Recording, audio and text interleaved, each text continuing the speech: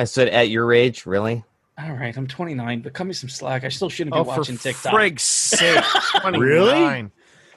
A young whippersnapper over there. I'll be 30. I'll be 30 in September. Does that help? Oh, cry me an effing river. Cry me an effing river. All right, I just lost everybody. That was it. Nobody believes a word I'm saying right now. I gotta tell you, now you open up a different can of worms here now.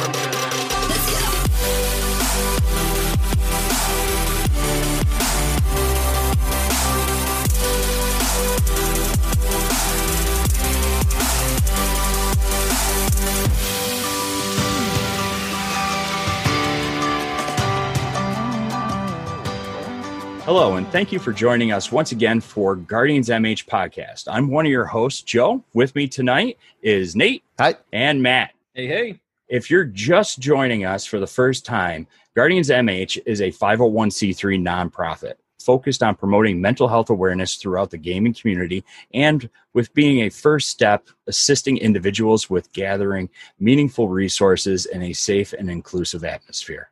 Our podcast is another way to normalize talking about mental health and is a fusion of mental health topics and gaming. The information presented in this podcast is of the general nature and is intended for educational and entertainment purposes. While many of the people here have some form of mental health training, they are not your mental health professional.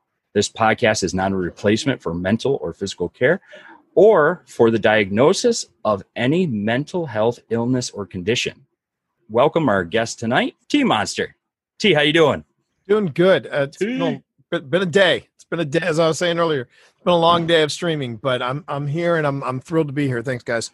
Oh, we're so glad to finally get you on with us. And dude, it has been a day. It has. And you know what? When you first came in, you're like, just letting you guys know, this is number 4. it blew my socks off, and it's like, oh my gosh, I couldn't. But thank you so much for taking the time to be with us tonight. We really appreciate it, and big fans of everything you do. Your writing, your streaming, just what you do for the communities.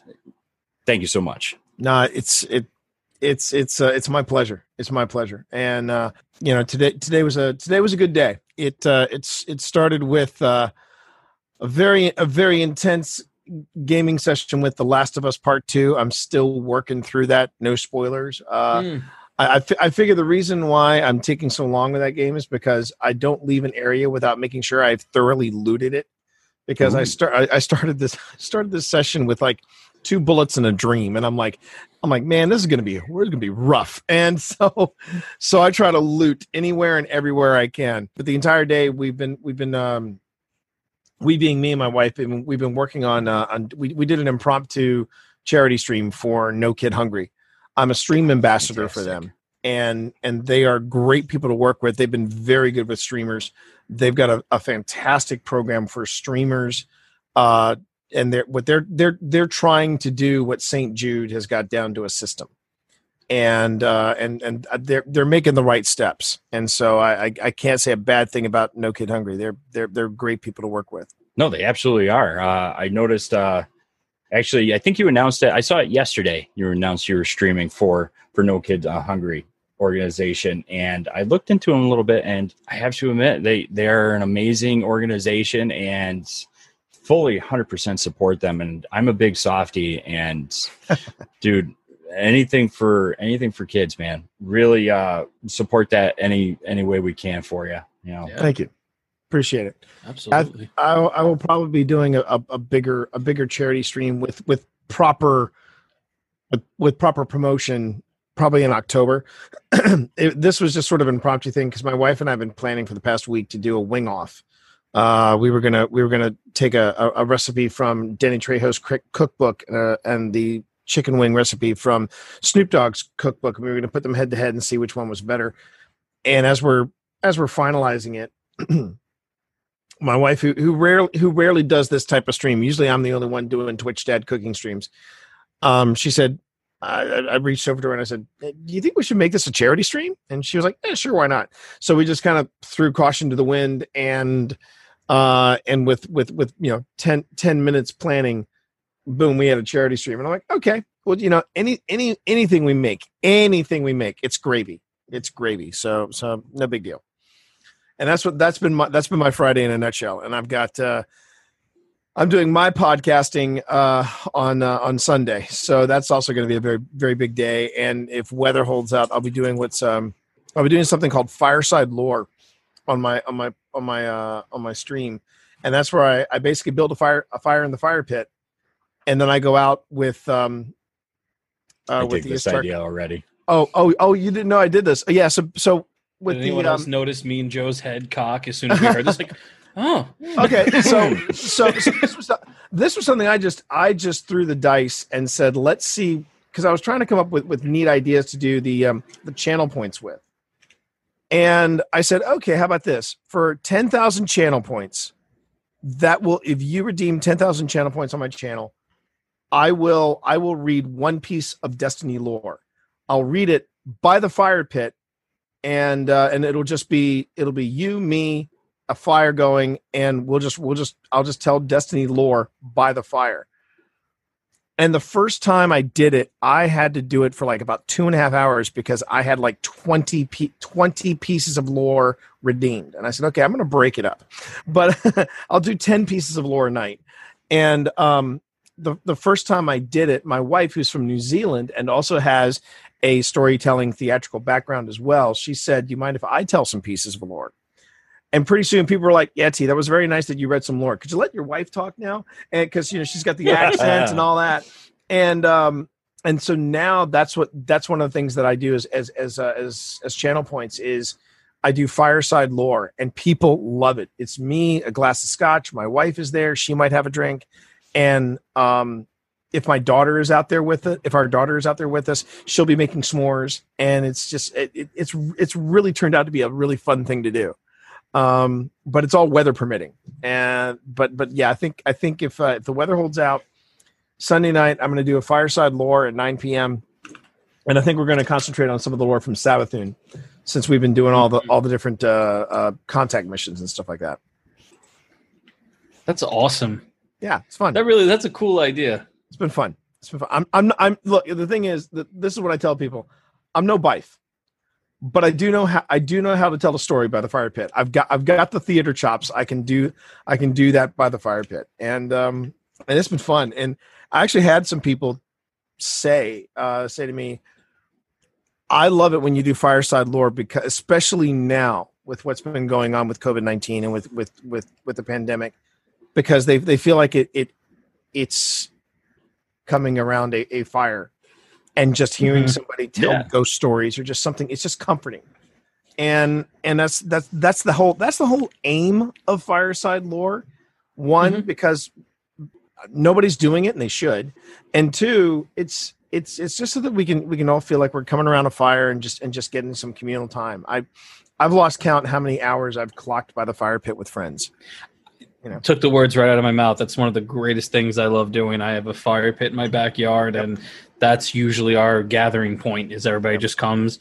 But I only because I have this debate with my wife and others.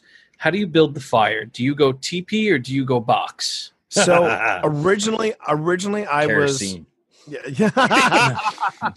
Originally, Ton of lighter fluid in. Let's see what happens. Oh, that's a fire. I mean, I originally was a box guy until my my buddy from the military, a good friend of mine from the military, did the whole TP thing.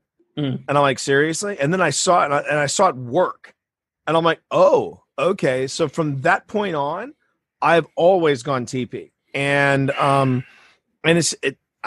it works for me.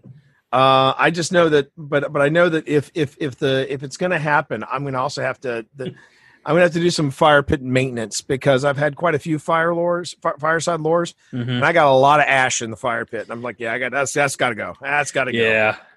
But it's worth it. It's worth it. Fire pits are just so much fun. Unreal. I'm a box guy. I can't do TP. Me and my wife have fights about this every time we do it. And I will say this though, I am a starter log guy too. Okay. No, I have like the little like kindling things that you can just put around. Yeah, see, those haven't worked for me in the past, but I've got Okay. these new ones that are like little fire starter cubes. Yeah. Yeah. They're like the fine. They're like the bridge between the kindling and the starter log. Welcome to Fire Pit Podcast, ladies and There you gentlemen. go. Boom. Might be onto something. Yeah, unfortunately, my fire pit's too shallow. I can never do a teepee, so I always have to do box. But I found one small little hack on accident. I was having a bear of a time getting my fire to light, so I took the citronella tiki torch fluid and soaked one of the logs, lit that puppy up. Not only did it burned clean, and it kept all the mosquitoes away. There you go. Beautiful thing. That's the ultimate MacGyver right there. What a life hack that is right there. You want another life Take hack? notes, Can everybody. I write that? Let me write that down real quick One of the because I got things, a horrible mosquito problem in my backyard. Actually, I saw some gadget I'm going to send you later that has to do with mosquitoes. You're going to love it. No, I lost my train of thought for a second. Of course we did. This is Guardians did. MH podcast. Speaking of fires and like little fire hacks and this and that, one thing that I learned for hunting, and I carry in my pack all the time, is a chunk of steel wool, Mhm. like thin fiber. I know where steel you're wool. going. Have you ever Oh, tried to yes. light that on fire? Yep. Lights right up. Yep. And in an emergency, steel wool will make a fire for you, and it's Best. a great So, thing some to of have. some of the best hacks for hunting, camping, or any kind of fire starting things. Bear Grylls, my boy Bear. Oh. He'll be like, "This is how you light a fire," and I'm like, "Okay, Record. yeah, Go on. Yeah. Go on." Teach me, Mr. Grills. Teach me your ways. Now we're going to drink one another's pee. Let's go. Yeah. And stop recording. You know what? This is going to be a terrible reference, but after you said that, have you ever seen the movie This Is the End? The Seth Rogen Yeah. movie. Yeah. He's Oh, like- yes. I drank my whole pee this morning. It wasn't bad. And he's got a martini glass. It's the other I'm one. gonna edit that. No. Then never mind. I won't do mine. Because there's the dodgeball one, too. If anybody's seen dodgeball. I have I haven't seen it all the way through. I need to. sterile, and I like Yes. the taste. Oh dear God. Cut, drink, Oh, pee. where did we This- go? How did this happen? Just that's where we went. Okay, no, let's get back on track. There's a track to well, this. Fantastic. you know, T, it's great having you, and it's already been a lot of fun so far. But for the people that are listening right now that might not know who you are, why don't you tell us a little bit about yourself and what you do? Sure thing. So I'm a communications professional, and that's the way that's my day job. I do communications plans for people. I do everything from social media to social media strategy to communication strategy. You name it, I do it. And I'm also an audio video professional as well. Along with that, I'm a writer. I'm a writer of science fiction and fantasy, both by myself and with my wife, Pip Ballantyne, who if you're ever tuning into my streams, she sometimes streams with me, and that's when shenanigans occur. Like right now, on Friday nights, instead of her coming into my office and heckling me while I play video games, I hand her the controller, and we stream this thing called Philippa's Freaky Friday, where she takes the controller and I get to heckle her. And sometimes it's gotten tense. Sometimes it's been ridiculously fun. Most of the time, it's been ridiculously fun. But along with the science fiction that my wife and I are known for, which is a steampunk series called the Ministry of Peculiar Occurrences, I am also known for writing dummies books, and also I've also written books on social media. In fact, my wife and I this past week we released Social Media for Writers, the second edition, and this is a comprehensive look at social media for writers, but really it could be for anyone with a creative endeavor, whether you are a graphic designer, whether you are an artist. This is a strategy for as many platforms as we could think of. And in second edition, we had a chapter on streaming, and we had a chapter that I think was really important. We had a chapter on crisis management, because when writers hiccup on social media, they usually go big. And what we wanted to do is we wanted to offer something a little more in depth than we did in the first edition. And then there are the Dummies books. I've written with Chuck Tomasi, Podcasting for Dummies, and on my own, I have written Discord for Dummies, which came out earlier this year. And I saved it for last because I wanted to say officially on the podcast, yes, the book is real. Twitch for Dummies. I am the guy that wrote Twitch for Dummies. I did not write Destiny for Dummies. Do not ask me for Destiny advice. I'm not that guy. But when it comes to streaming, yes, I can help you with that. So those are and the way I look at Podcasting for Dummies, which is about to release its 4th edition in October. Oh, nice. Congratulations. Yeah, thank you. Pretty stoked about that. As a matter of fact, again, in Podcasting for Dummies, we finally said we need to do an entire chapter on streaming. Mm-hmm. And that's the big addition. We really dug deep for that one because we now realize that podcasting has evolved and now streaming is a part of that. It's a major part of that. So, so that's coming in October. But with Podcasting for Dummies, Discord for Dummies, and Twitch for Dummies, that I tell people that's the trifecta. If you want to get into content creation, those 3 books will help you out. They are not going to make you Dr. Lupo overnight, but they will give you what you need to do this. And at one time I was very hesitant to even talk about about Podcasting for Dummies, but after they signed me on to do Discord, I'm like I really like working for these people, and they're just good people to work with, very good people to work with, and that's what I do. If I'm not streaming, I'm writing, and if I'm streaming, I'm not writing. So I've got to make sure that I balance the time between the two. That's kind of funny that you brought that up there. Like when I think about it, of the 55 podcasts that I listen to on a weekly basis, 5 don't have a streaming component. Yeah. And I should also mention too that I also, not only have I written Podcasting for Dummies, I podcast. I podcast with my wife. We do a writer's podcast called The Shared Desk. And then I get together with, as Joe knows, I get together with Nick Kelly and Brandon Kelly, a Destiny podcast called Happy Hour from the Tower. And as I like to tell people, in a nutshell, it's 3 knuckleheads who love this game, and we get together and we celebrate our love of the game of Destiny. Joe knows very well because he's been on the show before. He got to meet Saint 14 up close and personal, especially when we talked about the nuclear vessels in Alameda. God, I was hoping you were going to do that. Because that was like literally in the back of my mind. I was thinking about it. Comrade Joe, that is what we call him on show. We call him on show. And I want to say to Comrade Joe, I wish I could have seen Montana. I love it. And I'll tell you what, I think it was 2 years ago for PAX East, Nick sent me a bunch of flyers, postcard flyers for Happy Hour at the Tower. He sent me something in the mail and he goes, "Hey, you're going, I sent you a bunch of extra if you want to hand them out." Dude, I handed them out to everybody. I handed them everywhere out there. It was just so much fun. And I love Happy Hour at the Tower, and you and Nick and Brandon, everybody's just so great. I mean, it's such a wonderful time. We just have, that's what we shoot for. We shoot for just having fun on the podcast. Now, I do want to ask, I want to go back to your writing. I am a huge fan of steampunk. Like, not like mega, but I am a big fan of the steampunk genre of video games, like BioShock. That was my first introduction into steampunk, was with BioShock. And after that, I kind of started rabbit holing a little bit. But you also cosplay in steampunk too. I've seen pictures of you in steampunk. But what interested you? Was that one of your first writing ventures? Was in steampunk?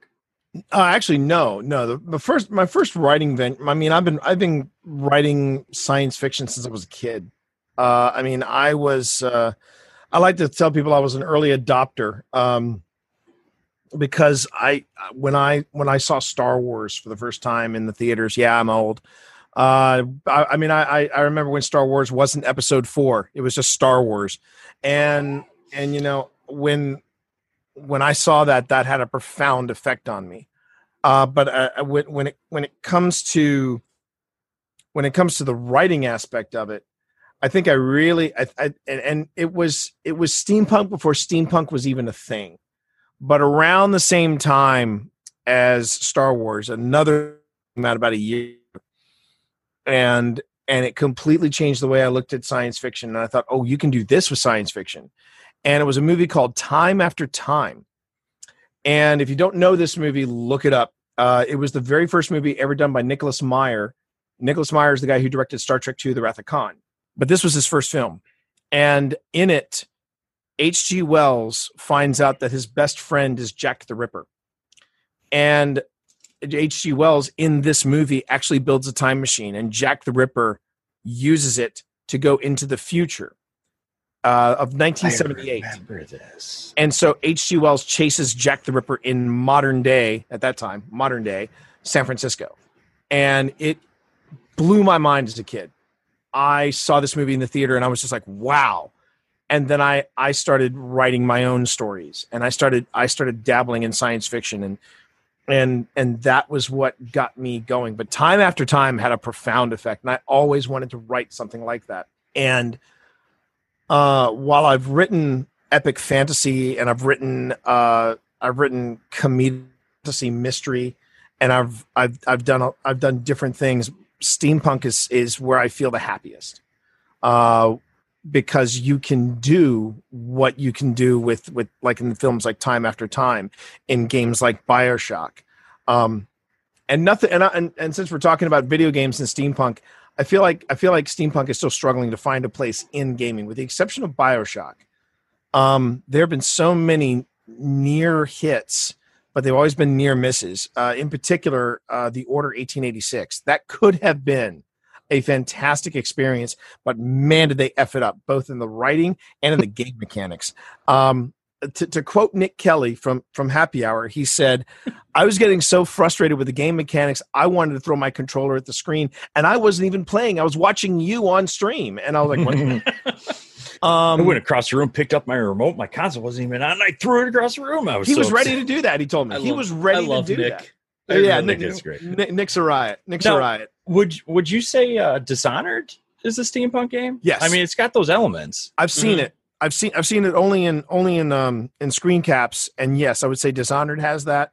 Monster Hunter World plays around with that only from an aesthetic point of view. Yeah. But BioShock just knocked it out of the park, and I loved every time that would come play. I'm just like, I absolutely adored that. And then there's even a little bit of aesthetic steampunk. You see it in Borderlands. So there are a lot of different properties that play around with it, but we still haven't had that breakout property apart from BioShock. And I'd really like to see. I've been hearing the whispers about they may be coming out with a new BioShock, and I'm just like, bring it, baby, bring it. Oh, yeah. But I would love to see something like that. I would love to see a fresh.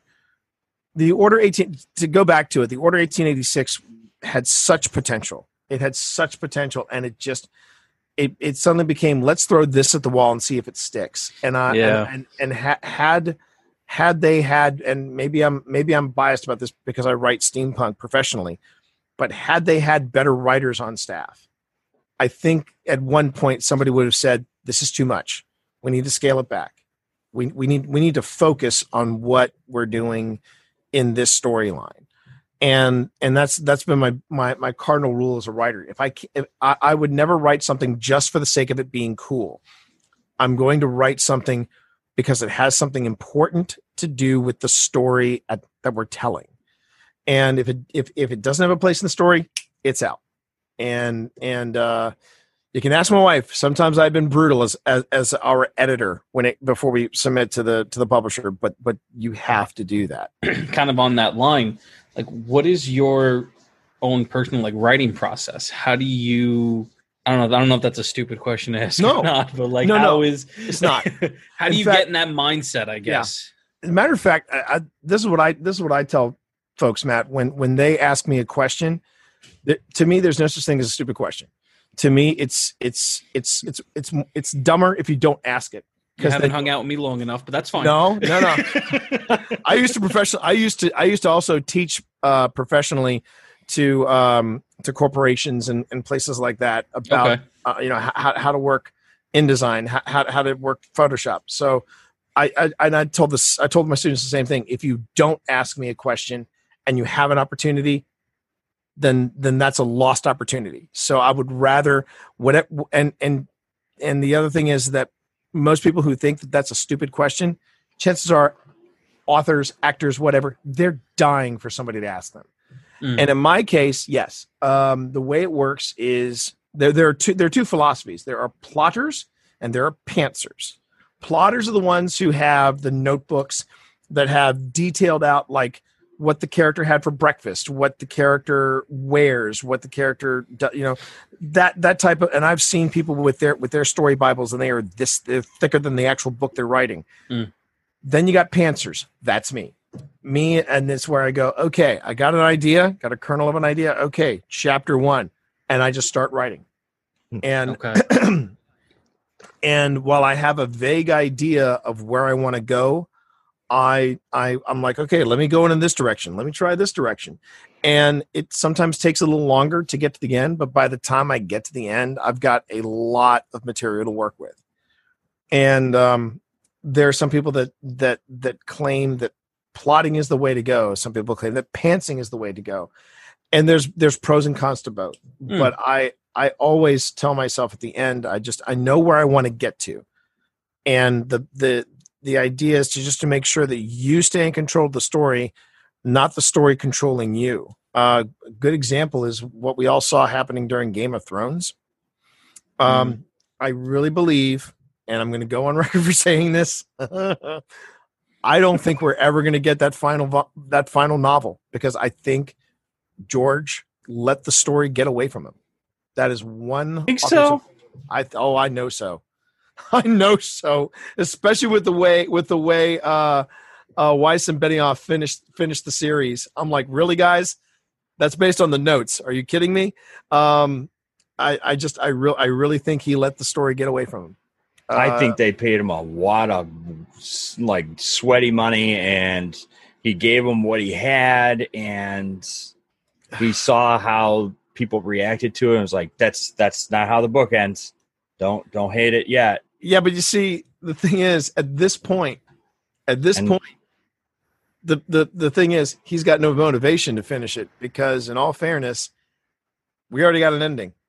Yeah. And anything that happens after this, it's fanfic.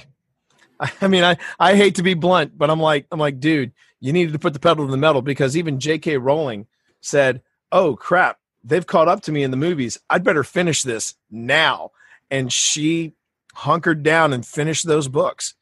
And you just got to be and that's hard. It's really hard. No. I mean, when Pip and I were working on the Ministry of Peculiar Occurrences, it's a 6-book series, at least for the character arcs of Books and Brawn. And in that 6-part series, we had to make sure that all the I's were dotted and T's were crossed, especially at the end. We could have ended it at book 4, but we know we had 2 more books in this. And we said, okay, well, where are we taking it in this direction? How is this going to play into the final? And and we were talking about the last book while we were working on the 4th book. And that's one way of staying in control. Now we're still pantsing away. But just because you pants, just because you're just writing as you go, it does not necessarily mean that you are not working without a plan. You have some kind of plan that's going to get you from point A to point B, from beginning to end. And that is and that's why I'm gonna say this about what George created. It's epic, but it's hard to keep all of that together. So my heart goes out, because I'm like you created this incredible world, but you really need to stay on top of it. He could still finish it. I know he's leading everybody on. He could. He's had a lot of time, period. But when you mentioned it's fan fiction now, it made me think of Walking Dead, that series, how it went the opposite, where Right. you started with the comics, and then actually it kind of was the same thing where it started with the comics, and then they tried to be its own thing, and then went back to the source, Right. and then surpassed the comics. Don't. And Yeah. This is a bad topic to go down. Okay, well, no. Okay. Well, then will. how about this? How about this? I'll see your Walking Dead, and I'll raise you with Watchmen. We have the canon of Watchmen, and then you have you've got the Zack Snyder film, which was very loyal to an extent. It was very loyal to the original source material. But then when you look at that Watchmen HBO series, sweet crap on a cracker, in my opinion, that's canon. Because it was so tightly written. And it was even more true. When I still remember when they did the creature that basically destroyed Manhattan. The second creature that destroyed Manhattan. I turned to Pip and I'm like, my God, they did it. They did it, because I didn't think they would. They actually went there, and I was so impressed with Watchmen as a series. I think it makes a better series than it did a movie feature film. Yeah, and you're seeing that a lot more these days. Yes, you are. There's some great series, like things that originally were conceived as a full feature film are going, you know what? There's too much here. We need to do a series. Right. And the series are becoming more popularized than the actual films. And it's because it allows them that time to not force it, and just jump over everything. Because that's one of the biggest complaints that I see in cinema is when you have a written source that they're going from, which is 85% of all cinema is, started, it seems to have started from a book. Mm-hmm. I mean, it has, quick side tangent, Last of Us. No, not Last of Us. I Am Legend. Okay. That was based off a book back in the 70s that took place in California, not in New York City. Right. And they took certain aspects of it and put it into that and then made their own thing. But that's one of the points I'm trying to make is when people watch the movie, especially Harry Potter, I don't know how many times I freaking heard that, or Twilight, that didn't happen in the book that way. They didn't do that, but they're trying to get it out there. It's like, we need to condense this. That way we can get it out. Probably the best quote about that. And again, this is where I kind of divert from some of my fellow writers. A lot of people say there's a style that you write for the film, and there's a way that you write for book. And I just go, look, writing is writing is writing. You can read a bad book. If you go to a movie and it's an unpleasant experience, 9 times out of 10 it can be you can point right at the source, at the script, and go, this was a turd burger from the beginning. Yep. But I remember the words of Peter Jackson. He wanted to be so accurate with the original trilogy, with the original Lord of the Rings. And about halfway through Two Towers, he said, I have to relax, stop and just concentrate on making a good movie. And that's where you have to decide what stays and what goes. Yeah, when you're doing a series, you have a little more leeway, but the rules still stay the same. You have to you have to write for the medium, and some things are going to get in, some things aren't. I think from from a consumer standpoint, like myself, I'm a Walking Dead fanboy. Right. I love the comics. I think are amazing. I absolutely adore Kirkman. Everything he's done, even Walking Dead, Oblivion Song, Outcast, love all of it. I cannot watch the Walking Dead TV show. Right. I can't. I stopped. I never even started because I tried. My wife loved it, and I tried. But it's bad when I'm reading the comic book and the scene where Negan obliterates Glenn. In the comic, I'm like, oh, crap. And I'm like into it. If I'm sitting on the couch and I'm laughing when it happens, I'm just like, nah, you killed this. Even though they took it, I couldn't. Right. That had so much hype behind it. That brought so many new viewers in because it was such a dramatic scene coming up. And I think Jeffrey Dean Morgan played a fantastic Negan. I think he did great. It's just me as the fanboy. I had, I think, too high of an expectation because me personally, I am basing it off the comic book, and Same. nothing is going to beat the comic book. It's the same thing with Harry Potter, and I think I said it on the podcast with Dr. Scarlet and Mrs. Dr. Lupo. I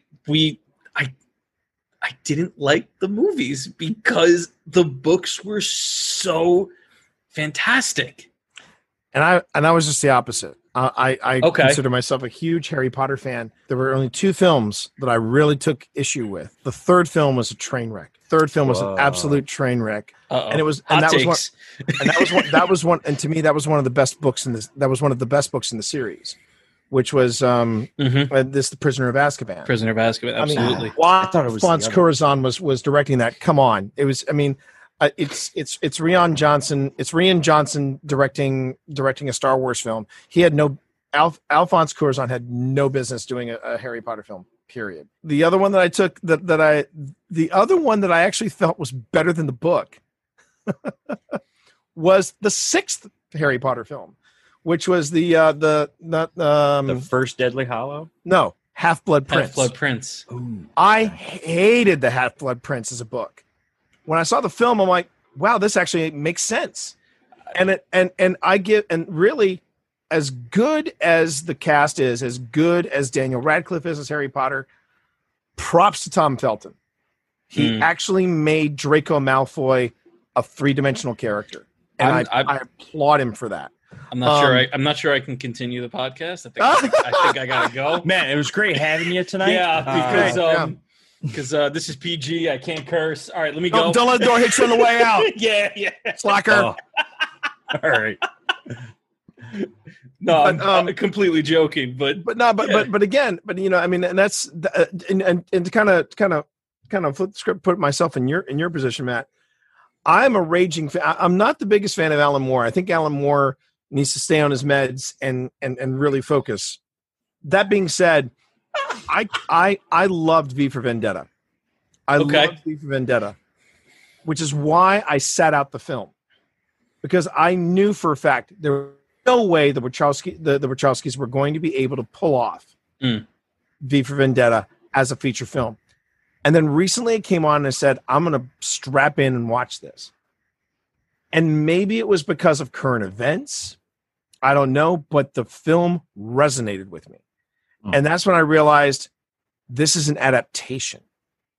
And it clicked. And I said, this was the best adaptation that they could do. And yeah, they strayed far away from the comic.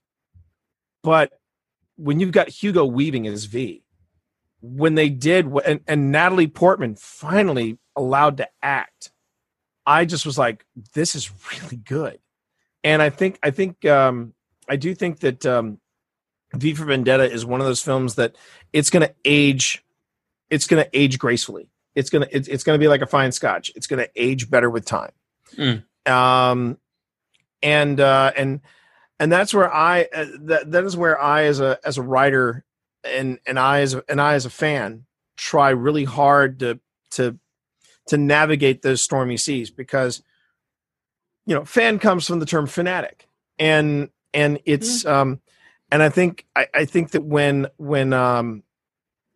when I see adaptations of other works, I have to remember this is someone else's adaptation. I'm a fan. If the writer is okay with it, then all right. You know what?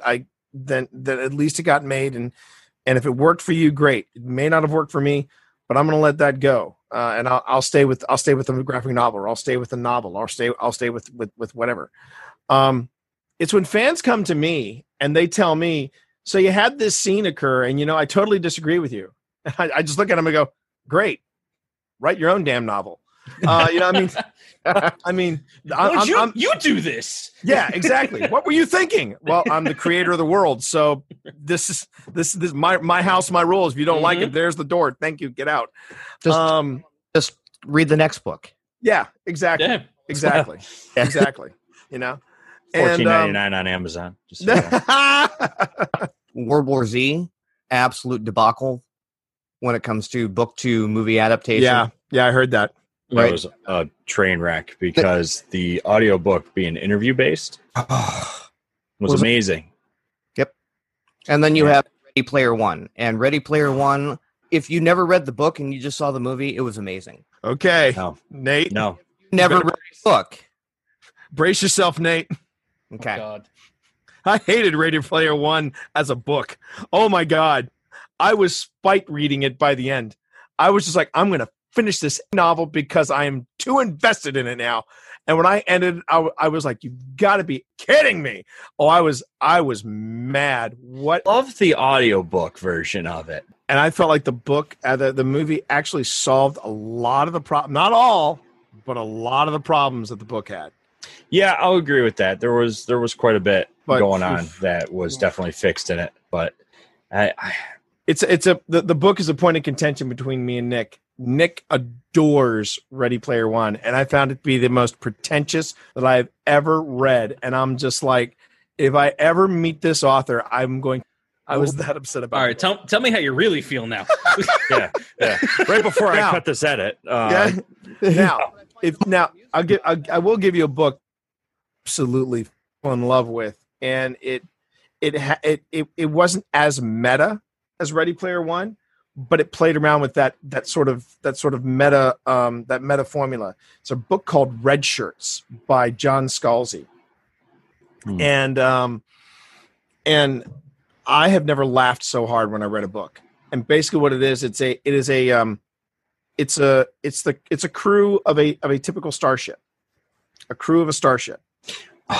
okay. And they realize halfway through the book, guys, we're in a TV show. I And saw where this was going. and you think, okay, this is a trope, but the way they play it, they go, okay, so how do we get back in time to tell the writers of the TV show, hey, you're killing us all off, you got to stop. And they go, well, we're going to slingshot around the sun and go back in time. And the characters look at each other, they go, that's the most ridiculous thing we've ever heard. That's not the way physics works. And they're like, yeah, but it's what they do in the TV show. So we're going to do it. And of course they do it and it works perfectly. And they're just like, It's like Galaxy Quest. yes, it is Galaxy Quest. It is Galaxy Quest ramped up to 11. And, Love that.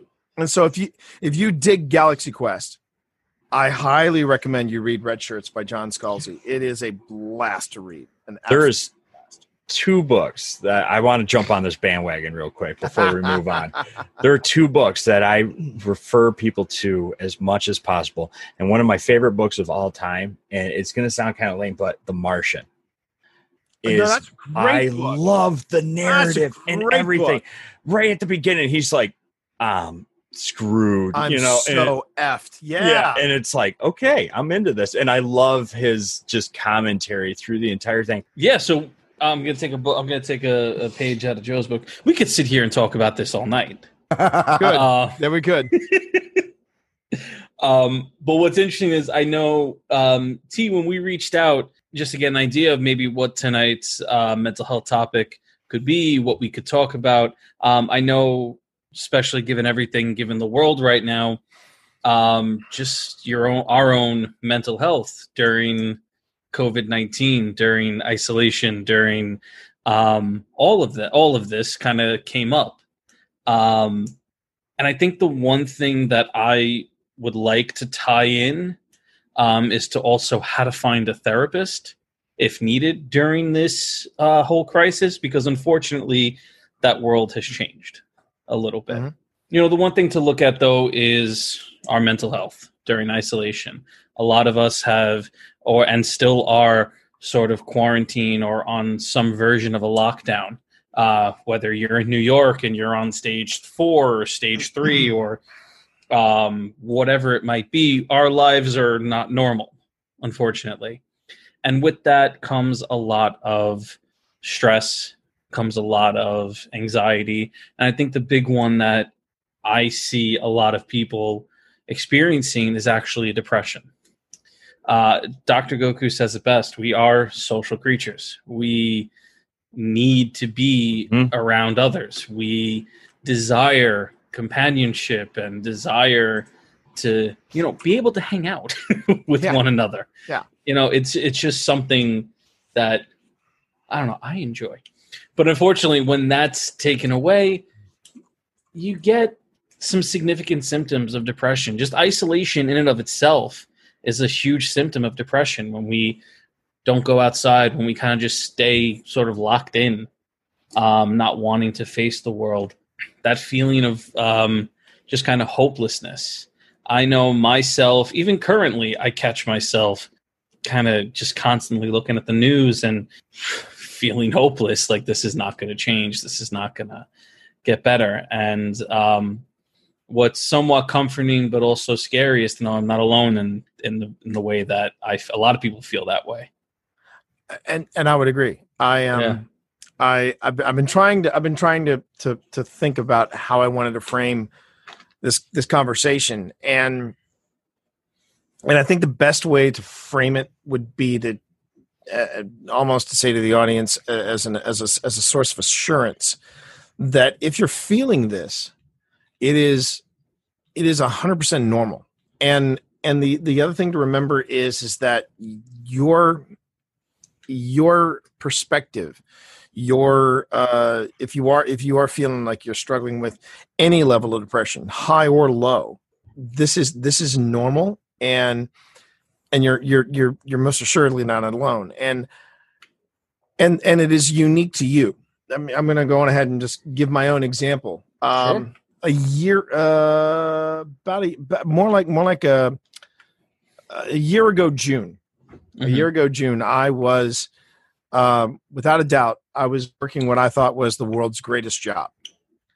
And I loved what I did. I was the chief of communications for a White House initiative started during the Obama administration. And I want to make sure that's clear. Mm-hmm. And it was one of the few initiatives that was not being shut down by the current administration because of because of its mission and what it was doing. And I loved this job. And I found out at truly the 11th hour that the contract was coming to an end for me, but no one had told me. I had been led on to believe that I was going to be continuing on with the project. And they were like, "Oh yeah, you're turning in your card on this date." And it completely blindsided me. So I was transferred from that project to another project. And within the first week, I knew I was in for a rough ride. So I went from having a position where my words, my opinion, my design, was like, this is on point, T. And I went from that to a position where I was undermined, I was ignored, my voice did not count for 2 cents, and I was basically neutered. I went from creating strategy to just being told do your job and you're done. So I started job hunting, and it was just I kept hitting a brick wall.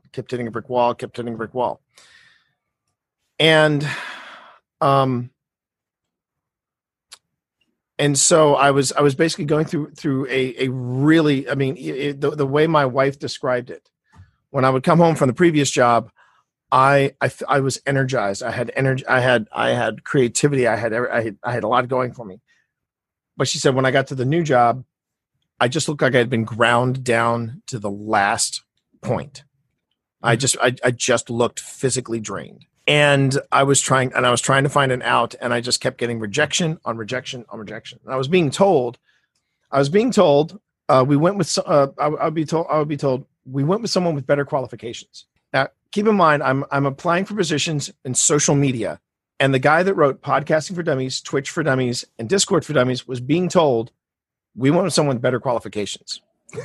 And then I got laid off. Then COVID hit. As I like to tell people, I got laid off before it was cool. And and then I got laid off. And and I'm going through that as well. And you suddenly begin to realize that there's a point where you feel like you are constantly getting told you are not good enough. And it's not even the voice in your head. It's all the voices outside of you as well. You heard it from unfortunately you heard it from a lot of different people. And And then to add to that, in 1 week, because when you always, and someone once said to me, T, well, you always have streaming because you love doing the streaming. And I'm like, yeah, but even that had sort of a double-edged sword to it. Mm-hmm. In 1 week, I got rated by Markiplier from YouTube, and then I got rated by Gigs in 1 week. And at one point, I had numbers I would never have dreamed about. Especially somebody like Markiplier. Yeah. Love him. And it was, don't get me wrong, it was a great experience. Of course. But then you watch those numbers, and I had to mentally tell myself, these numbers are not going to stay this way. Mm. If I'm lucky, I will retain half of these numbers. If I'm really lucky, the numbers will stay consistent. But if I'm really lucky, I'll be above this particular line. And I watched the numbers go down, and then they dipped underneath that line. And I'm like, okay, I'm back at square one. And it was a roller coaster ride. It's 2019. That was when the roller coaster started for me. Yeah. And then comes 2020. And it reached a point where I was really trying to hold it together. But I also tried very hard. And Joe and Nate both know this because there was this one guy that was in Guardians MH in our Discord who was really taking me to task one day when I was trying to help him out. And I remember Nate reached out to me at one point and said, "Are you okay?" Because I know that individual can burn through a lot of people. And I said, "I'm fine." Because the way I looked at it is, yes, is that everybody has a perspective on their depression. It doesn't negate it. It doesn't negate what I feel. It doesn't negate what they feel. Everybody has a perspective. It is something that you have to recognize. Just because someone's depression is more intense than mine doesn't negate mine, doesn't negate theirs. You just have to understand it's coming from two different perspectives. Yep. And the fact that you are recognizing that you're struggling with it, it's actually stronger than you realize. No, absolutely. Depression is like snowflakes.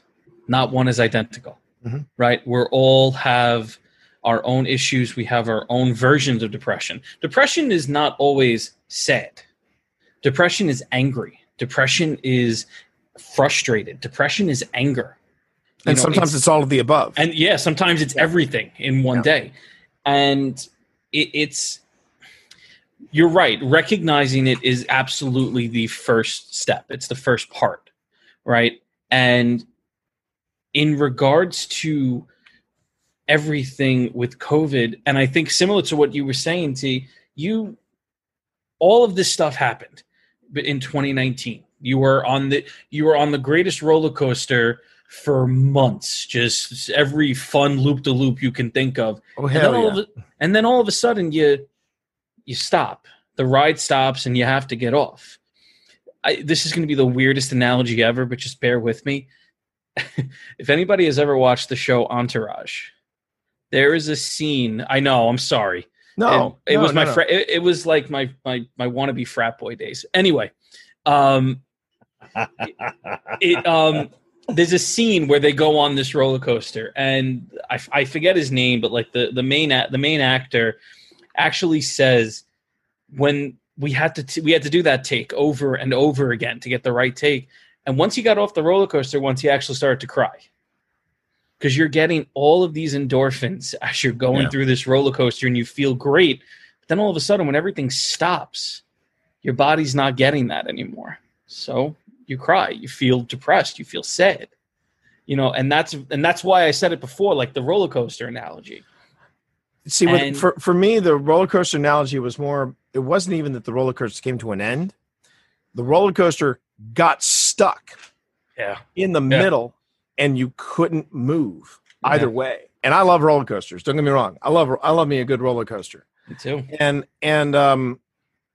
you're right. There is that thrill, but there's also that mindset to me.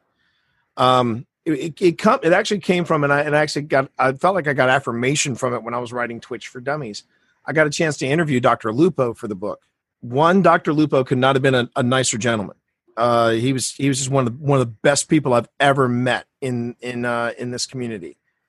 And I remember he said something to me that really stuck with me, because I had not heard any other streamer that when I talked to, when I asked a whole bunch of streamers, I asked Snaps, I asked Lulu, I asked ZG Photo, all these different people, what is the one bit of advice you would give new streamers?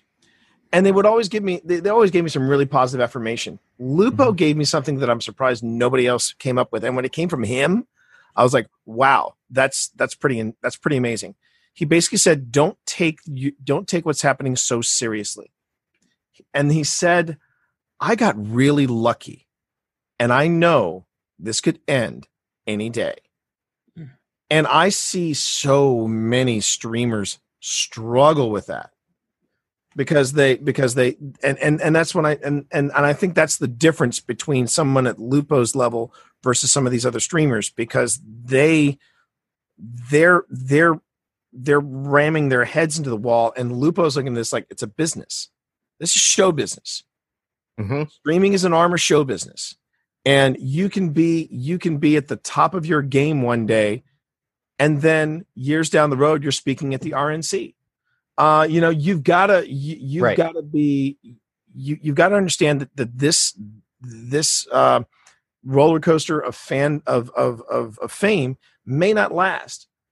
And where I'm going with this is that, I keep that in perspective. So for streaming, I totally get that, but it's when that feeling of frustration, that feeling of depression starts to magnify when other aspects of your life, whether it's your writing, whether it's your day job, whether it's even from a physical perspective, like I couldn't run. I used to run on a regular basis. I used to be I used to go on 5Ks, and even I even pushed myself and did a half marathon. And I hadn't been able to do that.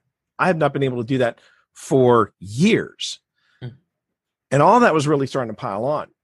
And with COVID, it just became even more. Right. And I've been seeing people on streams. I've been seeing people in my life just really struggle with this. And I'm sitting there going, look, you got to understand, this is totally normal.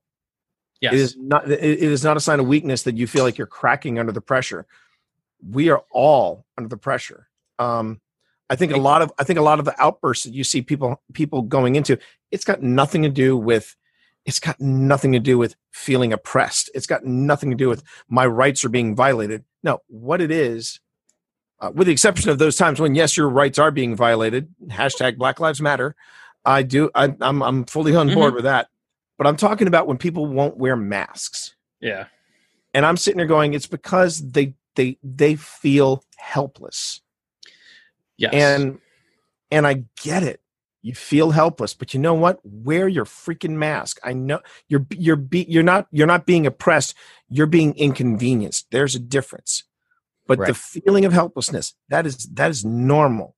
And managing that is so hard. and it is exhausting, and you It lose is. sleep over it. I did not get the best night's sleep last night, so the fact that I'm on my 4th stream and I'm running on fumes, but at the same time, how do you get up in the morning? And I tell people the same thing. I go, I get up in the morning, and I'm able to get up in the morning every morning because to me, every morning, every day is an opportunity. It's an opportunity to right whatever is wrong in my life. And if I were to do something to hurt myself, if I were to do something to bring that to an end, I will never get that opportunity again, which is why if you ever feel that way, 1, it's okay to get a therapist. It's okay to want to talk to somebody. And 2, yes, the world is a better place with you in it, because you will not get a second chance if you decide you can't or won't be able to fix something. Yeah. Sometimes people, the biggest thing I hear is that all I did was wake up today. That's great. I've told people that's great. I want to hear that. I want to hear at least the one good thing that you've done. And if really, if all that it is, and I'm sure, because I've said this once before, but being from New York, I fight clients tooth and nail that you can come up with one more. Come on, let's go. Come on, give me more. But if really all you can tell me is that you woke up, absolutely. That goes on the list of positive things that we did today. Yep. Sometimes they don't view it as a positive, though. They'll say, No. you'll ask them, like when you're doing a session with somebody, you'll ask, what's a positive thing you did today? I didn't do anything today. Well, you had to have done something today. Did you eat anything? Yeah. Mm-hmm. I made a sandwich. How was that sandwich? It was a sandwich. You fed yourself. That's good. You got up today. You got dressed. You made coffee. Just a basic action is a positive. Absolutely. You did something. Yep. I've seen friends, close friends, that battled depression so much that they lock up, and It's the shutdown. We'll spend 48 hours in a bed staring at a wall. Married, family, all that. And it takes a great motivation to get them going again. And sometimes it's intervention with close friends, me, other friends, or their professional, maybe their medicine's unbalanced. But I usually get a text from his spouse going, he's pretty bad in the last couple of days. You mind talking to him? Won't answer the phone, won't answer a text. But if I show up there and go into the bedroom, sit on the bed, no emotion, but put your feet on the floor. Get your feet on the floor. Yeah. What's that going to do? It's going to get your feet on the floor. That's the first step. Right. Yeah. That's one positive. You get 1 foot on the floor, then you got 2. Then you can take care of that nasty ass bottle of something liquid right there and, go clean yourself up. No. No, yeah. Say something about curling your toes into the carpet. You know what? That feeling, that sensory, getting that sensory, feel the carpet in between your toes. Yep. A lot of people don't realize how powerful sensory can be to it's one of the reasons why I really believe I'm more of a cat guy than a dog guy. Don't tell Matt Because Where are my cats? Where are my 4 cats? that. Where are my babies? Because Where are my baby? Oh, look at my fat boy. Anyway. no, my cats, they know. They all know when I'm not there, when I'm really struggling, because my cat will come up to me, give me those big eyes, will go, "Hey, fodder, we need some cuddle time," and he gets up and he leans in. I mean, he's 17 pounds of Siberian, and he will rock my body, and he will get as close as he can. And I feel a haru, haru, haru. And I'm like, okay, buddy, you're with me. And I would, even basic communication when you're at that point, if you're able to say somebody, I'm having a rough go, to me, that's an accomplishment. That is 100%. That is the first step. It was something that, destroyed my first marriage, was lack of communication. And when Pip and I got married, I told her, I said, if I ask if anything from you, it's communication. If you're having a bad day, I need to know. I definitely need to know. Yeah. And there have been days where my wife will come down and she'll go, I'm having a rough one today. I said, me too. So let's coast. Let's take it easy today. Let's do something else. But I also found that, you also can find just some of the joys in some of the simplest little things. You heard me talking about the cookbooks. During COVID-19, being able to just try different food and just being able to just cook and just say, this could suck. And you sit down and everybody's like, my God, this is great. There's a joy in being able to create something that not only makes you feel good, but makes people around you feel good. And it's that connection. It's that, it goes back to what you were talking about earlier, Matt, with the social connection. Yes. And that's very hard to do. And it's even tougher to do. But that's what and that's something I tell people on my stream. I go, look, this is a place for you to connect. Mm-hmm. Whether it's connected with me, whether it's connected with people in the stream, I want people here to connect. I remember it was something that Kevin over at K Magic 101 said. He said, so long as the ISPs keep it together, we will keep it together as a society. Yeah. No, it's very true. And it's true. Think about it. Once COVID hit, the biggest things that happened, Discord became 2,000% more popular. Yep. Zoom came out of the woodwork and became the greatest thing known to man. And because it's just that inherent need to keep in contact and to keep in communication. Right. To switch this over just a little bit, you mentioned that it is okay to see a therapist, and absolutely. I'll add, I said this on the GCX panel, I'll say it here. It is okay to be depressed. It's okay to be anxious. It's okay to be all that. It's not okay to not take care of it, though. Right. Because that's when it gets worse. Right. If you were a little bit anxious before COVID hit, unfortunately, it has the potential to be exacerbated. Your symptoms are going to be a little bit more increased because, and I'm going to quote Dr. Goku again, we are going through a collective trauma. And he's 100% right. So any symptoms that you may have had before, you're going to feel them a lot more. You're going to feel them a lot more now. And so that's when it is time to seek out some help, seek out some support. If your symptoms are getting worse and worse, if you feel that isolation, if you can't get out of bed, if, one of the things I said too, if you kind of catch yourself,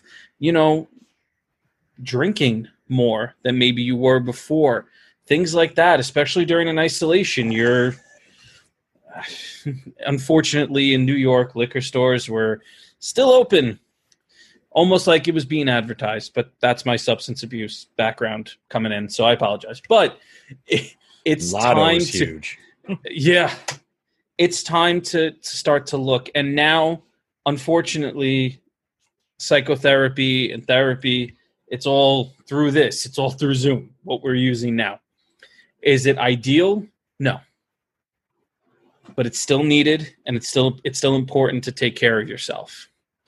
If you're searching for someone, see if they're doing Zoom calls, see how long they're doing the phone calls for. Yes. Make sure they take your insurance, and make sure your insurance allows for telehealth or telecommunications. You have to make sure that they allow for that.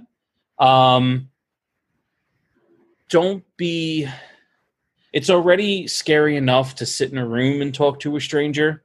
It's, in my opinion, it's worse when you have to do it over a computer. Because once again, there's no communication. There's that lack of some social cues as well. Because you're going through a camera now. You're not seeing somebody physically. My advice, it's going to help you in the long run. Yeah.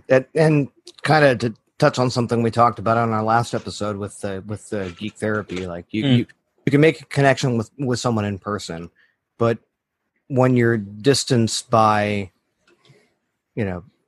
the internet and you're not in the same room with someone, like you said something on our last show that, at the end of every session you have, any intake you have, it's like, if I'm not the guy for you, that's fine. We'll find you someone else. Right. It's a little bit harder in environment, but I will say, kind of give your therapist a break because they're navigating this as well. I actually had this discussion with my therapist on a regular basis, where she just wants to reach out and, I would love to be able to come over and just tap you on the shoulder, or pat you on the shoulder and comfort you, or hand you a tissue when you're crying your eyes out.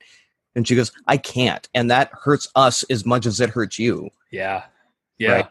There's a whole new dynamic that even the professionals are going, we don't know really how to handle this. So that would be something I would ask all of you guys.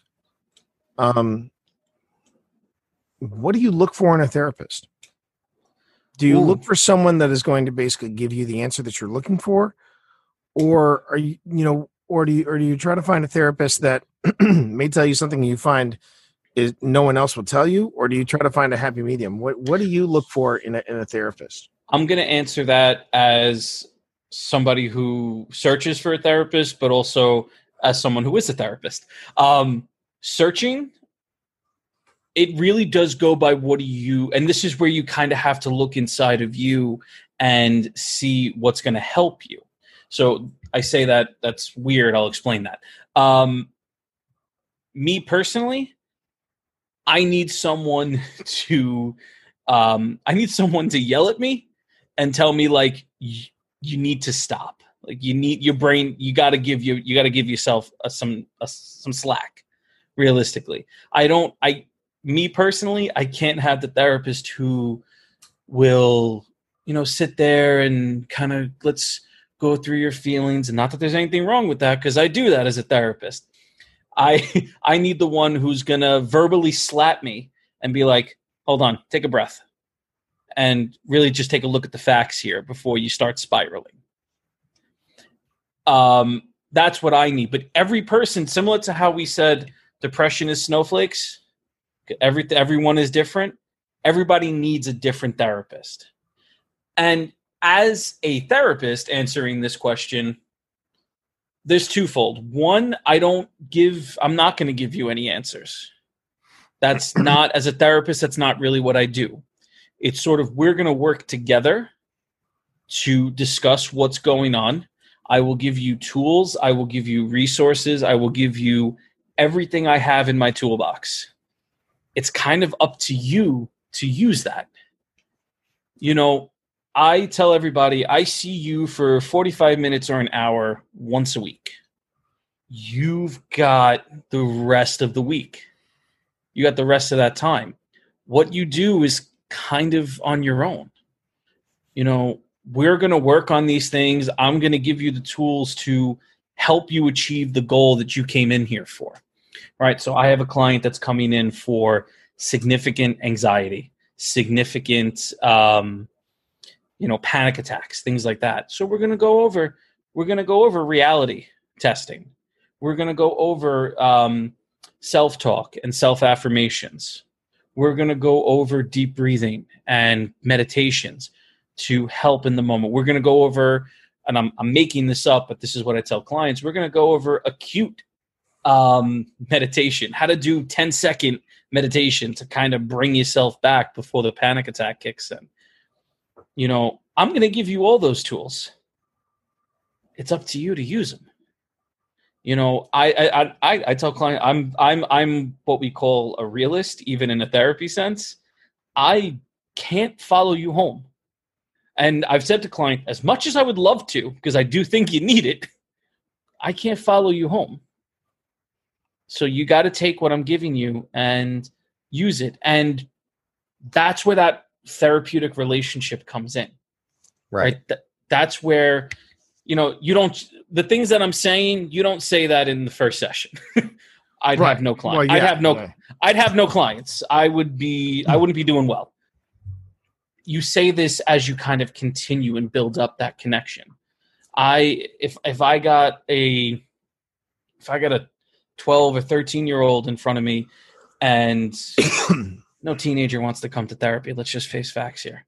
They're either mom dated, as I like to call it, or I shouldn't say that. I've had some teenagers that come in because they need to, but all we're going to talk about that first session, what happened, what brought you here, what do you like? What can we talk about? How do I get you to trust me? And I've had conversations about Fortnite. I've had conversations about TikTok. I've had conversations about all the things that I shouldn't know at my age, but I do. Hey. So I missed that, Nate. I said at your age, really? All right, I'm 29, but cut me some slack. I still shouldn't be watching TikTok. For frig's sake, 29. Really? Little young whippersnapper over there. I'll be 30. I'll be 30 in September. Does that help? Oh, cry me an effing river. Cry me an effing river. All right, I just lost everybody. That was it. Nobody believes a word I'm saying right now. I gotta tell you, see, now you've opened up a different can of worms there, Matt. I totally giggle when I listen to some of the folks on Twitch go, oh my God, I'm so old. I'm going to be 29 next year. And I'm just like, really? Really? When I wrote the first edition of Podcasting for Dummies, you were still sniffing glue in elementary school. You need to be quiet and you just need to just enjoy the freaking ride there. That Elmer school glue was something else. I was just going to say, was I the only one that I was a good? rubber cement kid. Let me tell you something. Let's go. Let's go. Oh, Nate relates to that one. Oh, he's dying. Look at him. Oh boy. But that was a very long-winded statement. No. That's a legit statement. Because I love Matt touched on too. I like to look at the different forms of therapy that each professional does too, because if somebody is suffering from something specific, not every professional is equipped to give the best support to that person. You're right. For what they're dealing with. And then you get into I'm going to use the roller coaster of referrals. You're going to go from this one to that one to that one. But the first professional you see, whether it be a licensed social worker, a counselor, a psychologist, therapist, whatever, the first one doesn't have to be the only one. Right. Yep. Treat it like you're getting the best price to having a contractor do some work at your house. Mm-hmm. You're not going to get you're not going to get one and done. You're going to get an estimate by 2 or 3 different ones. You're going to have them come in and you're going to see who does the best work, who has the best quality, best times, and how they interact with you the best. Right. Is there a connection? Is there that rapport right at the beginning? Like Matt said, he tries to relate with somebody. He tries to build that rapport right at the beginning.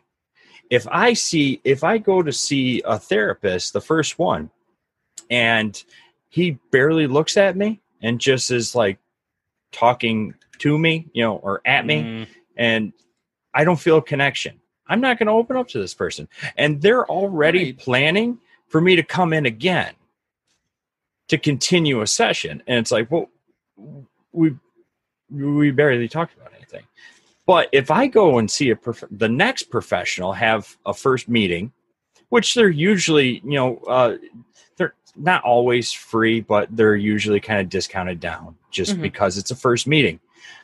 If I go to the next one and I walk in and I see anything game related, so is that Final Fantasy? Oh yeah. Oh, I remember I had the black cartridge back at the PlayStation. I used to, oh, did you? Oh, I had that too.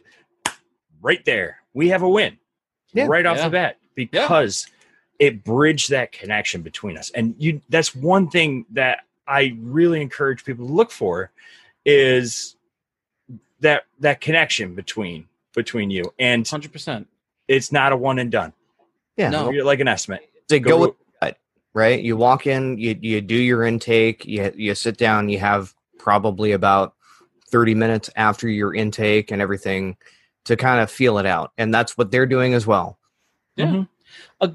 A good therapist will say, I respect you coming in, there is definitely something here that needs to be worked on, but maybe I'm not the right one. Let's find you someone. I can safely say there are populations in this world that I cannot work with. One, because I maybe have difficulty with that population. I'm not trained in a specific therapy that I know works with that population. But it is my responsibility as a therapist, as a social worker, to find that person for you. I will never be like, hey, can't help you. Have a good day. Yeah. I can't help you, but let me look through my Rolodex. Let me look through my phone, and let me see who of my colleagues, who I've worked with, that can help you. And you know what? Jessica down the block runs a great DBT group. I think you'd work well with her. Let's set that up. Because I might be the first mental health professional that somebody has seen. I do not want to be the reason that they don't come back to therapy. Because at the end of the day, if I'm not for you, trust me, my feelings are not going to get hurt. I've heard worse things said about me in my life. Mm-hmm. Well, I mean, we even have it in the server. Like, I'm the 45-year-old old man in the group, and we've got a bunch of 18 and under. I don't relate to them the same way that someone that's in their 20s. So I'm not offended by it. It is what it is. What it is. Yeah. So the bottom line is a couple of things. If you need it, and if the things that are going on that are getting worse, if your symptoms are getting worse, please seek out some type of support. Find a therapist that works with you, not against you, not, find somebody who will work with you to get you to the goals that you want. Mm-hmm. And above all else, find somebody that fits. And this is the one time where I'll say, therapist shopping could be okay, because you need to find the right one that works for you. Telehealth maybe kind of stinks, but in the long run, the investment that you make into your own mental health is worth every penny. That's coming from a therapist, but also somebody that is in therapy frequently. And I mean that in the greatest way possible. Yeah. It's an investment. It takes time. Rome wasn't built in a day, and neither are you. Boom. I love it. And you know what we're going to do now? We're going to talk about some gaming. Absolutely. All right. So we have some gaming news. And the first one on the list, I actually have no idea what you were talking about, because you put it in okay. Just is so that me? We're clear. Nate was getting ready to populate our show notes with gaming news, and we were chatting a little bit early before we started. Everybody started getting into the call, and he goes, "Oh, I'm going to put," and he goes, "And Matt's already adding stuff to it." And I'm sorry. Like, we'll see what's going on. You know what? It's a group effort. Yeah. So no, I'm sorry. I don't know. I just thought it was cool. Fortnite and Marvel kind of teamed up again. We got some Marvel characters again in the Fortnite universe. They're doing the Nexus Wars, I believe it's called. Yep. Galactus. Yeah. I know Fortnite was never my game, but to kind of see Wolverine in Fortnite, I'm like, all right, maybe I'll jump back in a little bit. I don't know. I just thought it was cool. And I noticed a lot of people now are getting, like, people that stopped playing Fortnite were getting back into it. They sort of are saying that the game feels like it did when it first came out, like season 2, season 3. So I don't know, Fortnite's massive to begin with, but even some older players are coming back in. All right, and it's interesting that they would drop this right after they had this, the big to do with Apple and that whole nonsense. Absolutely. I don't know, just something cool in regards to, like, the Fortnite universe. Fall Guys. I actually see that happening in Fall Guys. Have you seen the crossover, the Destiny Fall Guys crossovers? I've seen Young Khan doing them. They're freaking awesome, actually. Not Valis, whatever. Doesn't like people under the stairs. He doesn't like people under the stairs. I read that and I almost messaged him like, that was gold right there. And you know what? He made it so relatable. I absolutely adored that one at that point, just for that comment alone. That was the go-to hangout on that strike, especially for Nightfall. You get into the boss room, you go under the stairs. Or if you were really good at platforming, you went on top of like the chandelier thing, way up on the top. Total derail. Apologies. All good. You know what? I think that's it for tonight. But we do have some great things that we do want to talk about before we let everybody go. Matt, you want to take it from here? Absolutely. So, as everybody hopefully knows by now, we are creating fantastic mental health kits that we want to give out to those who request for free. And in order to keep that venture going, we are asking for donations of any size or stature to help keep these kits not only free, but allow us the ability to continue making them and to ship them to everyone at no cost to those who request. We have had several donations these past few days, and there's a few that I want to shout out. So I think in the chat we're gonna link the Linktree, which has the various ways that you can donate, including Ko-Fi, Patreon, Tiltify, I believe we're also working with. So we have many different ways that you can donate. So I want to shout out 4 people who supported us from Ko-Fi. The Focus Fire chat team, Justin. Can we say last names? No. Okay, Justin. Thank you. Nerd Girl and Twinkie Punk. And Fantastic. Also Blue. Thank you. Yep. Love you guys for donating through Ko-Fi. We greatly, greatly appreciate it. We also have 2 who are now on our Patreon, one by the name of EXO, subscribing to our All Access, as well as Nate S, subscribing to our Guardian Advocate subscription tier. So thank you all. Yes. Thank you. Anyone who has donated, we want to say a sincere thank you. I also want to shout out the esports community group known as Harsh Reality.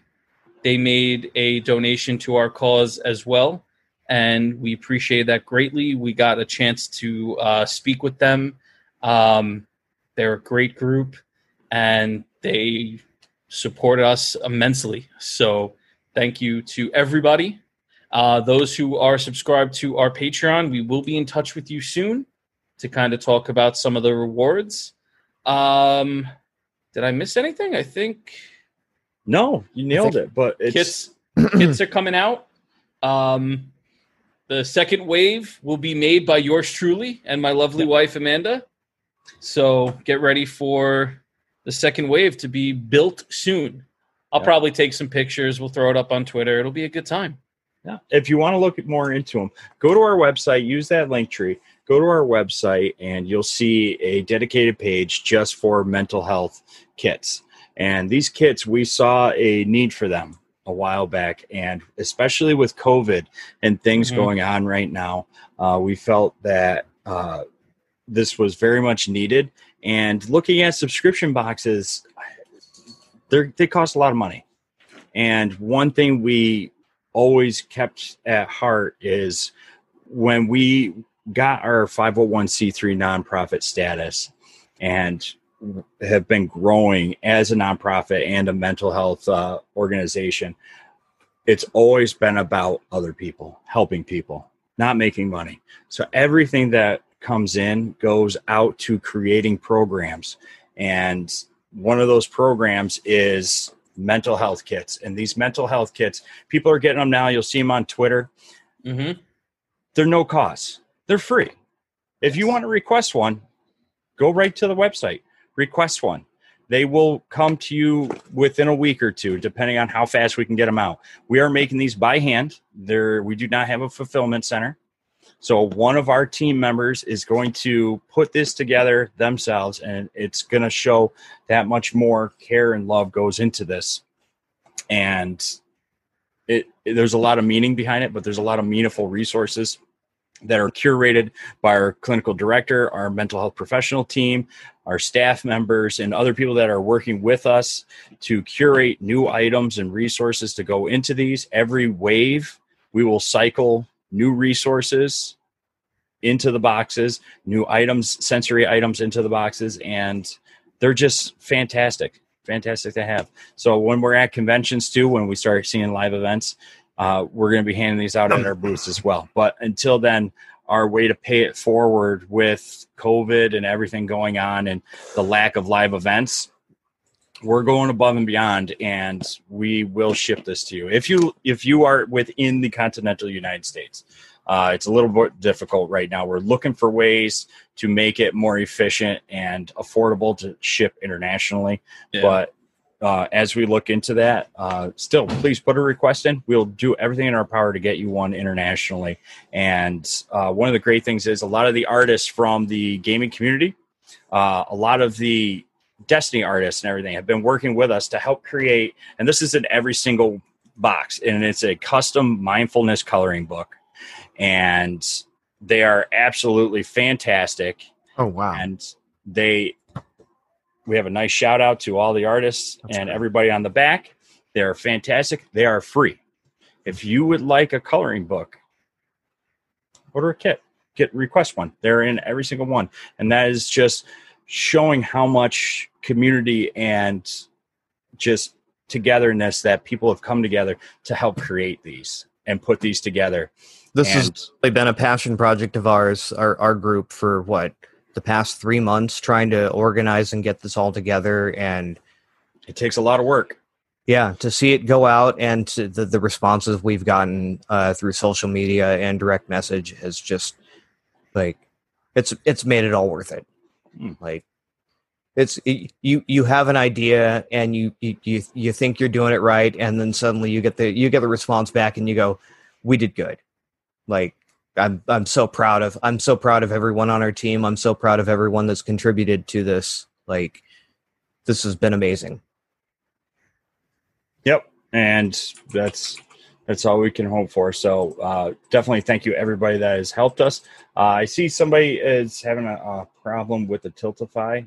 Yeah, Mrs. Dr. Lupo just tried to help us out there. We will look into it. Thank you for. I'm glad we got this out of the way now, right? I'm looking into it right this second. But transaction is invalid. Interesting. Return to the recipient's website and try again. This looks like a PayPal issue for some reason. Interesting. No, thank you for bringing that to our attention. I will definitely look into this. Thank you. But that's us for the night. T, thank you so much for coming on with us. Why don't you let everybody know where they can find your books, find your streams, your content, your awesome Twitter and socials. Glad you mentioned that because I just got on Linktree myself. So if you go to, if you either go to tmorris.com, that's TEEMORRIS.com, or if you go to my Instagram, which you can reach through tmorris.com, and you go to Linktree there, you will find every freaking place. I'm a latecomer to Linktree. It's my new favorite thing, and you can find everything there. You can also find Twitch for Dummies, Discord for Dummies, and Podcasting for Dummies at any bookstore. But if you order, if you go to teammorris.com and you go to the shop and you order the, currently it is sold out, but once I restock it, I'm selling something called the Content Creators Bundle. If you buy all three, if you buy Podcasting for Dummies, Twitch for Dummies, and Discord for Dummies, not only through my website do you get a 20% discount, but you will also get all three autographed. So that's just a little something there. That's called the Content Creators Bundle. Like I said, currently it's sold out, but if you keep an eye on it, the minute it restocks, 20% off discount. Otherwise, you can get my books just about anywhere. And if you're a writer and you, it doesn't matter what you're writing, if you're in need of a social media strategy, the book is Social Media for Writers, 2nd edition, written by myself and my wife, Pip Ballantyne. And that is also available on Amazon. The print edition should be coming in about 2 weeks. And thank you very much, guys. This has been a great experience. Anytime you guys want me to come back, just let me know. And Matt, don't look now, but there's somebody behind you. In fact, there are several people behind you. That is my group of friends trying to stealthily sneak out. The calls. Matt, we've traced the calls. The calls are coming from inside the house. I'm not your friend. All right. Thank you, everybody, for tuning in with us. I think that's our cue right there to wrap things up. T, thank you so much for coming. This was been a pleasure. Been a pleasure. You. And we will catch you all next time. That's it. We'll catch you next time. We're going. We're out. Done. We're finished. Y'all. So have a good night, everyone. Good night. Good night. Oh, yeah, we are. Bye.